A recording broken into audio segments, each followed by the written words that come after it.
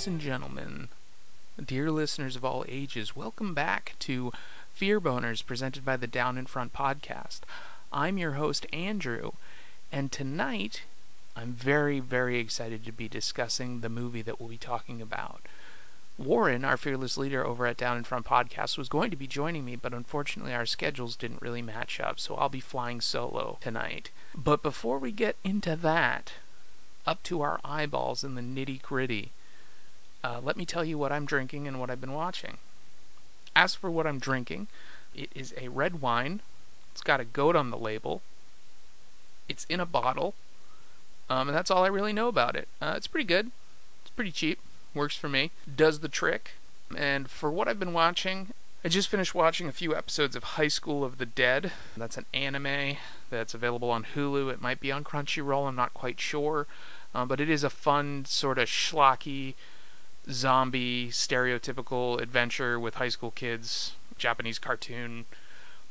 It does very heavily include a lot of fan service, which is a bit distracting because the story itself is actually pretty good. They do include a lot of things that you wouldn't really consider in a regular zombie horror movie of the genre.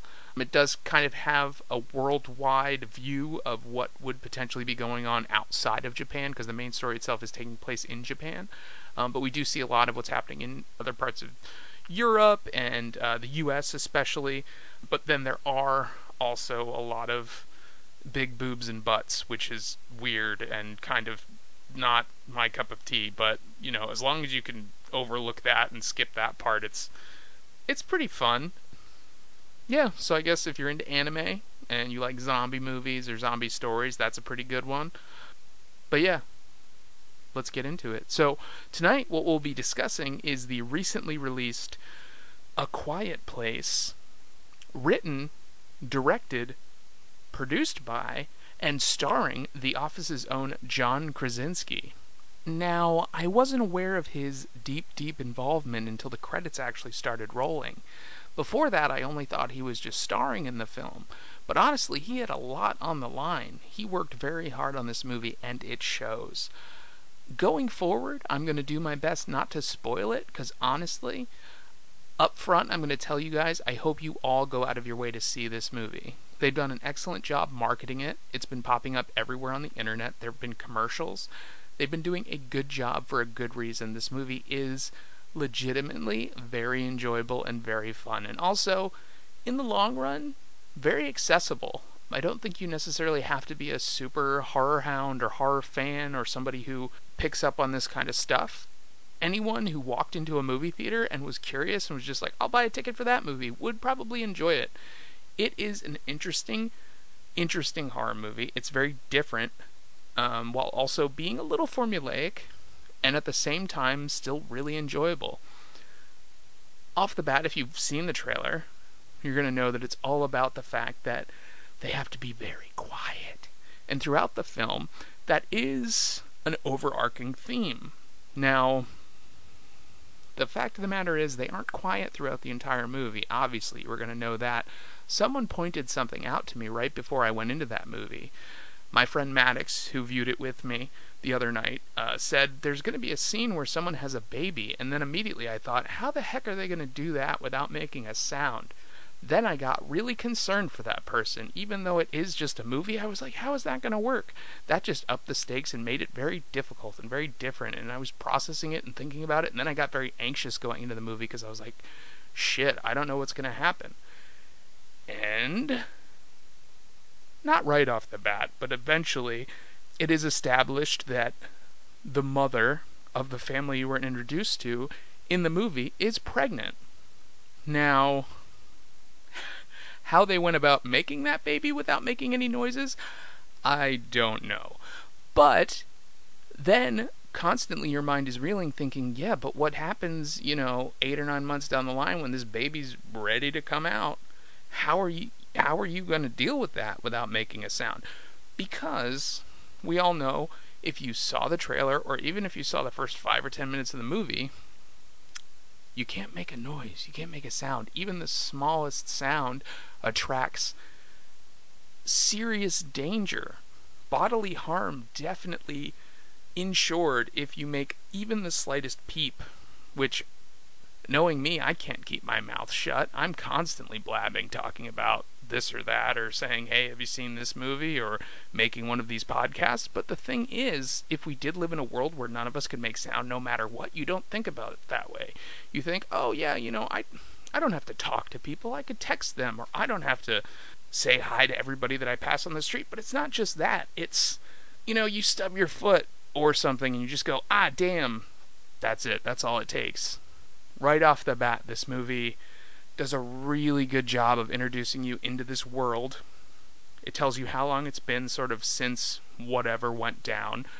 A lot of what goes on in this movie, a lot of what we're introduced to, the world that we're introduced to, is extremely vague. We don't know why it is. We don't know what happened to cause this issue or where these things came from. But we do know that it is a worldwide issue, and we do know that a lot of people have probably died. And so it is sort of post-apocalyptic. It's definitely a post-apocalyptic movie, because we're introduced to this family, 3 kids, 2 parents, all still alive, very young, all of them, and they're doing their best to stay very, very quiet. Nobody talks in the first few scenes, not even a whisper. Everybody's speaking with ASL, everybody's signing to one another. The daughter is deaf, so she can't hear, so the entire family knows ASL to communicate with her. And while that is great for them, that they all know that language and can communicate otherwise, it's sort of difficult because the way that this movie plays with sound is very interesting. Every time that a scene is introduced from the daughter's perspective, the sound disappears entirely. So, just like that scene in Star Wars recently that upset everyone because they were like, oh no, the sound cut out, oh god, what's happening? Because of course there's going to be sound in the vacuum of space. It is a little off-putting. It does kind of ratchet up the tension, and that's what this movie is all about sound, because you have to be very cognizant of it at all times. And it's a very quiet movie, and it's also a very different experience for the theater viewer as well, because if you're in a theater with a lot of people or a small amount of people, it makes you nervous, and you can kind of hear every crinkling wrapper or every chittering set of teeth, or in my viewing at least, there were a couple people who did that, oh no, don't go in there, or why are you so dumb, don't do that. And they would whisper because they got so nervous, and it was kind of great because you could tell that there were other people in the theater with you who were very nervous, because this movie does a lot of things really well, but one of them, it kind of brings everyone together in this quiet space, because you almost feel like you're with them, because the silence is deafening in a way, because basically you're brought into this world where you're watching a movie, and we're used to movies being loud and boisterous and bright and, all these things going on. Another thing, before I get deeper into this, as I talk about how quiet this film is, that I found very interesting, was apparently Michael Bay was also a producer on this movie. And considering how many explosions have been in his repertoire of movies, it's interesting for him to have been linked to a movie that, for the most part, is a silent movie almost. Now, with that being said, there are scenes where the characters speak audibly. There are scenes where the characters speak in a whisper. There are scenes where some things explode or there are loud noises, but it's introduced so much later in the film that it's almost, I wouldn't say a jump scare, but you've already acclimated yourself to being in this environment that's so incredibly quiet. It's almost like watching an ASMR video on YouTube. So you're expecting tones like this and sounds like this, and then all of a sudden this happens out of nowhere, and you don't expect it. And it's not a cheap trick. It's very well done. It's very well thought out, and it's very well placed. The pacing of the movie Considering how many movies have come out recently that, in my opinion at least, have had pacing issues, big Hollywood productions that are like overblown and grandiose, enjoyable, but still have very glaring pacing issues, this movie is very well paced. It puts you in a place and in a time with these people, and things progress as well as you would hope they would, or in the direction that you think they would, but nothing necessarily seems out of place timing-wise. So with that being said, in the beginning of the movie, some very drastic things happen. Things, to me at least, from other movies that I've seen, signaled good things. A very, very, very young child dies within the first 5 minutes of the movie. And I'm not saying that's a great thing, but when a movie takes a very daring risk like that, portraying something like that on film, like you see it happen, it just means that the movie's not afraid to crank it up to tell a story. Like, it's not going to sugarcoat it, but at the same time, it doesn't have to be, like, it wasn't incredibly violent. This movie isn't incredibly violent. It's just sort of shocking, but there's no crazy gore. There's a few gory scenes, but it's not over the top. It's not like you're walking into a Saw movie or anything like that. Another thing that I wanted to discuss is the fact that I was really concerned because I was worried that this was going to be another example of a film like It Comes at Night, which was another movie I think came out last year or the year before that I was very excited for because I saw the trailer and it looked really atmospheric and creepy. But at the end of the day, unfortunately, it wasn't bad, but it tried really hard to tell a story where it was insinuating that there was a monster, but really it just wanted to portray that in reality, the true monster is us. We ourselves are the monsters. And it seems very, very bland. It doesn't come across well. While the scenes and the shots in that film are very well done, and the sound is also very well done, it just drags, and the end of that movie is a big bummer, and it is an enjoyable movie, but it just wasn't what I wanted. It wasn't what I needed. When I came out of that theater, I felt shitty. I didn't feel like I necessarily enjoyed the movie. I didn't hate it, but I was just like, oh man, okay, well, wasn't necessarily what I was expecting, but I guess that was a thing that I just saw. This movie, though, A Quiet Place, was everything that I wanted It Comes at Night to be. And saying that, a little bit of a spoiler, is the fact that it isn't us this time. We are not the monsters. The monsters are monsters. Thank God, right? In this film, the threat that comes from making noise is followed up by a giant, terrifying, unidentifiable, weird, gangly, hideous monster that's going to straight up jack you up and kill you horrendously if you make even the slightest noise.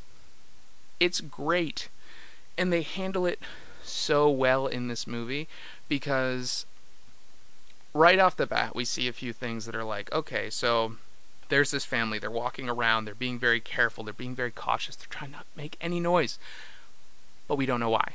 We see papers strewn about the ground that say things like, oh, they're coming, or oh, it's sound, or we don't know how to beat them. Like, there's all these crazy newspapers flying around in the wind that say these headlines. And it builds up this universe where it's obviously a very serious problem, but we don't know what's doing this. And early on, we do see, like I said, the child gets killed pretty terribly, but we don't really see the monster. It's very blurry and it's very fast. So it's like a quick cut that we see it happen, because these things move very, very fast. And throughout the film, that's most of what we get, is these kind of out of the corner of your eye glimpses of this indescribable, lurching creature with exaggerated limbs and terrifying teeth and weird bits and pieces, and we're not quite sure what it is or where it came from. So it's this big, mysterious, Lovecraftian thing. Saying that, again, as I've said in other podcasts, doesn't necessarily mean it has tentacles. Spoilers, it doesn't have tentacles. It wouldn't be better with tentacles. Throughout the movie, we do kind of get the picture unblurred, and by the end of the film, we do get a much better look at this creature. But it is a very, very satisfying view at this monster, because really, for the most part, it is done in CG. I don't know how much traditional effects went into this film, but God, this monster is so cool, and it's so well designed, and it's so well handled. Again, the sound effects, not only what the people do or what happens in their environment, but the monster sounds are so great. And the close-ups and the long shots and the wide angles and the weird angles and the blurred shots of this monster are just so much, like, it ratchets up the tension, because you're like, oh God, what was that? Oh, does it have claws? Does it have teeth? What the hell is that? What is its face doing? Like, does it have a face? It's so good, and I don't think I could have been happier with how it was handled. But let me back up a little bit, because I just basically monstered my way through the entire movie. We're introduced to a cute little family, and they're alive somehow, which we aren't really explained as to why they were so well prepared or how they got to where they got to, but they survived nonetheless to give us this movie. There are a few rules set early on that are very strict, that kind of get bent later on in the movie, whereas sounds are a little bit more taboo in the early parts of the film. Then it kind of flexes at the end, and they're kind of communicating and they're kind of talking, and it's not like crazy yelling and crazy, it's not like over the top, but it's interesting to see how set up they are, because basically what happens is we see them in the beginning of the film, and it's about 90 days into the incident or whatever, the release of the monsters on the world, and the world's already, so it's 90 days after either, we don't know what it's 90 days after, actually. I can't speak to it. I don't know if it's 90 days after the monsters showed up or 90 days after the end of the world. But then there's a jump that's about a year later. And so at that point, they're almost 400 and some days into whatever this is. And they seem to be doing fine. They're living on this, farm, and they have this whole setup where they're not making any noise and they're not talking, but they're still living sort of normal lives. But then we see, yes, the mother is pregnant, and the father is working very hard to try and build a hearing aid for his deaf daughter that will actually allow her to regain even the slightest bit of hearing. So in a world where it would be very, very beneficial to hear what's going on around you, especially if there's these things lurking everywhere, it's a very daunting task. We don't know why he has a background in electronics or how he managed to have the ability to build these hearing aids, but it's an interesting part of the story, especially the relationship between the father and daughter is very heavy part of the film. But it's interesting because there are a few parts of the film that feel a little out of place. And by that I mean there's several parts of the film where we see people just walking around barefoot almost all the time, and we never really get told what part of the world they live in, or it's clearly America, but we don't know what part of the US they're in. But I don't think it's a part where you would get away with walking around barefoot all the time. I know that's a little weird nitpicky thing to pick up on, but I was like, well, yeah, but what if you get a cold day? God, if you were walking around with bare feet and, even 40-degree weather, that would suck. Things like that kind of stuck out to me, but also, at the same time, the other side of the coin could be, maybe that's how desperate they are. Maybe at this point it's very obvious that these folks are very scared of whatever could come for them or whatever could potentially happen, so maybe they don't mind getting a cold and or the flu to bother walking barefoot through the snow. Which, after seeing that movie, I don't blame them, but it is kind of still weird to me. There are also parts where it slowly reintroduces us to dialogue, because at first I thought, oh wow, this whole movie's going to be in ASL, which was interesting. But then there are scenes where folks talk to each other, and it's nice because it almost seems like more important that they're speaking in those scenes, but then it eventually just kind of becomes the norm, and obviously there's scenes where they're panicked and they just need to communicate through speech, which is fine. But especially with a very heavy first half of the film that's very silent, it just kind of stuck out to me. But at the same time, there's other scenes that come off as being very romantic or very sweet, because, you know, there's a scene in particular where the wife has headphones in, and then she puts one of the headphones in his head, and then the entire thing is just music and they're dancing, and it's like, okay, well, what was silent for him was this for her, and then it's them together, and that was great. Little things like that are what make this movie different, because it plays with sound in that way. And I feel like working on this film, one of the best positions probably would have been the Foley artist, who actually had to go back and re-record sounds, or the sound editing, anything like that, just taking into consideration what certain things sounded like. And there's a lot of the movie where I don't even know how they manage, but there's these trails of sand that are apparently supposed to negate sound as they step around, even in the woods and stuff like that. But at the end of the day, it is a little distracting, because how much sand do they have?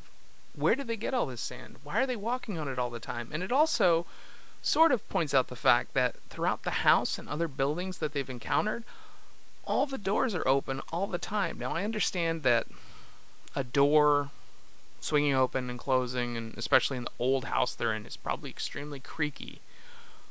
But I don't think that closing a door would be that big of a deal if you were careful about it. Like, there's some things, again, like the rules are strict in the beginning, but then kind of flexible, because sometimes they can make some noises, like slight noises, but I think you could get away with closing a door, especially the house's front door, without making a noise, because a big part later in the film, when the things are encountering them in buildings and stuff, nobody ever shuts doors, nobody barricades anything, there's no real defenses against these things, because I guess they're afraid to make noise. I mean, you don't have to like hammer nails into something, but you could even just stack something against a door or build something freehand. I don't know, but it just seemed like having all of your doors open all the time, again, not only does that mean that in the winter, wherever they were, you're running the risk of frostbite and hypothermia and getting a cold or getting the flu or what have you, because you're just open air all the time,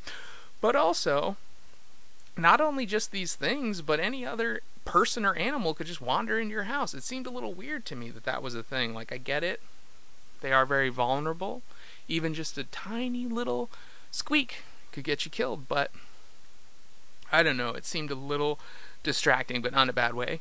Like I'm saying, I still really enjoyed this movie. There's just little things like that that kind of stuck out to me. Another thing was all the kids in the movie don't look like they would be John Krasinski and Emily Blunt's children. They all have odd baby faces, even though like a couple of them are probably in their early teenage years. It just looks like a baby's face was put onto like a 12, 13, 14-year-old's body, and it's really weird. Weirds me out. It's kind of creepy, honestly, considering it's a horror movie. Sometimes there were some scenes where it zoomed in on their faces, or you saw them make an emotion or say something, and it was just a little unsettling. Beyond that, the kids are great. Most people who know me will tell you Andrew hates kids in movies. These kids were fine. They were definitely a significant part of the film, and it was important that they were there, and it's important that they acted the way they did and they were the way they were. But in addition, both John Krasinski and Emily Blunt were, in my opinion, two of the most convincing and well-acted parents in any film because of how dedicated they were to just keeping their children safe and just building this world and this environment in this terrifying place that the kids could, in a way, have a semi-normal life. And I really, really appreciated that and thought that was really great, the way that it came across. And towards the end of the movie, when you see, you know, the sacrifices that they've made and the things that they've worked so hard for and the way that they've tried to upkeep this life for these kids who at times seem fairly ungrateful for it, they just continue to do whatever they can for their children no matter what, including the scene where Emily Blunt has to give birth in this world that is terrifying but utterly entertaining, because I was on the edge of my seat waiting for her to just scream bloody murder because she's giving birth in a bathtub and you don't know what the hell's going to happen because one of these things is right outside the door. And it's just one of the most tense scenes I've ever seen in a horror movie, because at that point in the movie, it's well established, you know what's going on, you know what's there, you know what can potentially happen, and it's just amazing. Everybody in the theater was just on edge. You know, everybody at the end was shook. Nobody, I feel like, left feeling shortchanged. This movie, I hope, gets traction, makes money, does good things. I know John Krasinski has been trying very hard to escape the shadow of The Office, even though he's amazing in that show. When you work on a show like that for that many years, it's kind of hard to become something other than The Office guy. But I think this movie might definitely be the one to do it, because again, like I said, not only is he starring in the movie, but he produced it, he directed it, and he wrote it. You know, I mean, he worked with other people on it, but like, he did a lot to get this movie out. And for a horror movie nowadays to be that good and that mainstream and that well marketed, I think it's a great step for him, and I'm really looking forward to see how things go with this movie and for him in general. Now, with that all said and done, I would highly urge everyone to go out and see this movie, even if you don't like horror movies. If this is the only one you see all year, I would definitely say take a peek. It's not going to be all jump scares. But that is one of the things I wanted to speak about, was the fact that you can't make a peep, and yet there are moments in the film where maybe you're not jump scared, but the people in the movie are jump scared because someone sneaks up on them, or they catch something out of the corner of their eye, or they step on something unexpectedly, or something weird happens, and there's no cursing in this movie. There's no, oh shit, ah damn, fuck. There's nothing like that throughout this entire movie, and either we have to believe these people are so well disciplined, being in this world for a little over a year, that they just don't do that, or they just remembered the script perfectly and it was just don't curse. That part, again, was a little distracting and was a little unbelievable, but when we're in a universe like that, whatever. That being said, there were some people in the theater who did fill those in for us, because, you know, when things like that happen in a movie, you can't really control the people in the theater, so somebody's going to drop an F-bomb or somebody's going to drop a, you know, whatever bomb. And that's what's kind of great, is there is a fair amount of audience participation in this film, because like I said, the theater itself was fairly quiet. You could hear just about everything at certain points in this movie. It's kind of weird. But yeah, if you get a chance, this weekend or next weekend or the weekend after that, go to see A Quiet Place in a theater near you, because it is one of the better horror movies to come out in a while, and I highly recommend it. This movie also does a couple other things that I found very interesting. It made me afraid of corn. Like corn off the cob, too. Not even corn on the cob. It has a scene where you will be terrified of the existence of corn. And that is amazing. Also, I haven't seen a movie that dealt with sound this specifically and this directly and this interestingly since maybe the film Don't Breathe. If you haven't seen that one, it's another really good one. It's about a army veteran who lives in a house all by himself. He's gone blind, and these people, he lives on the outskirts of Detroit, and if you are familiar, there's a lot of neighborhoods surrounding the city of Detroit that are mostly abandoned, and he lives in one of those, so he's the only person in the neighborhood, and these people decide to rob him because they hear a rumor that he has lots of money in his house, but he is also like an ex-Marine or something, so he's going to be able to defend himself. But then once they hear he's blind, they're like, yeah, whatever. So most of that movie is them sneaking around in the dark, trying not to make a single sound, because this guy is military trained and he can hear like a hawk. I guess it's see like a hawk, but he hears like a hawk. And that movie is also terrifying and does really interesting things with sound, much like A Quiet Place. So if you see Quiet Place and dig it, definitely also make sure to check out Don't Breathe. Now, don't think I forgot about the most important part of this review. This is a great date movie. You should go to see this with your significant other. There are, like I said, parts of the movie that are fairly romantic, but there are significant parts of this movie that are very scary. So it has both, and it does both, and you got to get yourself a movie that does both. So, get your girlfriend, get your boyfriend, get whoever, go see this movie, and yeah, feel free to reach out. I have a new email now set up for the Fear Boners, fearboners, DIFP, @gmail.com. Let me know what you think. Let me know what you thought of the movie if you go out and see it. Let me know what your girlfriend or boyfriend or whoever thought about the movie. I would love to hear from you. If you're watching other movies, tell me about those too. I want to hear from you guys more than anything. Especially if you were listening to the episode. Tell me what you think. And dear listeners, if you did enjoy what you heard, you can find out more about what we're making and what we're doing on a regular basis. You can check out our website at downinfrontpodcast.com. We're also on Facebook at facebook.com/downinfrontpodcast. You can email the DIFP guys directly at downinfrontpodcast@gmail.com with any questions, concerns, or recommendations. We also have a YouTube channel. We're also twitching. You can find us playing video games every once in a while on twitch.tv/downinfrontpodcast. We constantly tweet. We can't shut up. We have a problem. We are on the Twitter at _DIFP. And, dear listeners, if you do enjoy what we do it for you. You can contribute and you can be a part of it and you can help us by visiting patreon.com/downinfrontpodcast and pledging to donate a monthly amount, no matter what it is, $1, $100.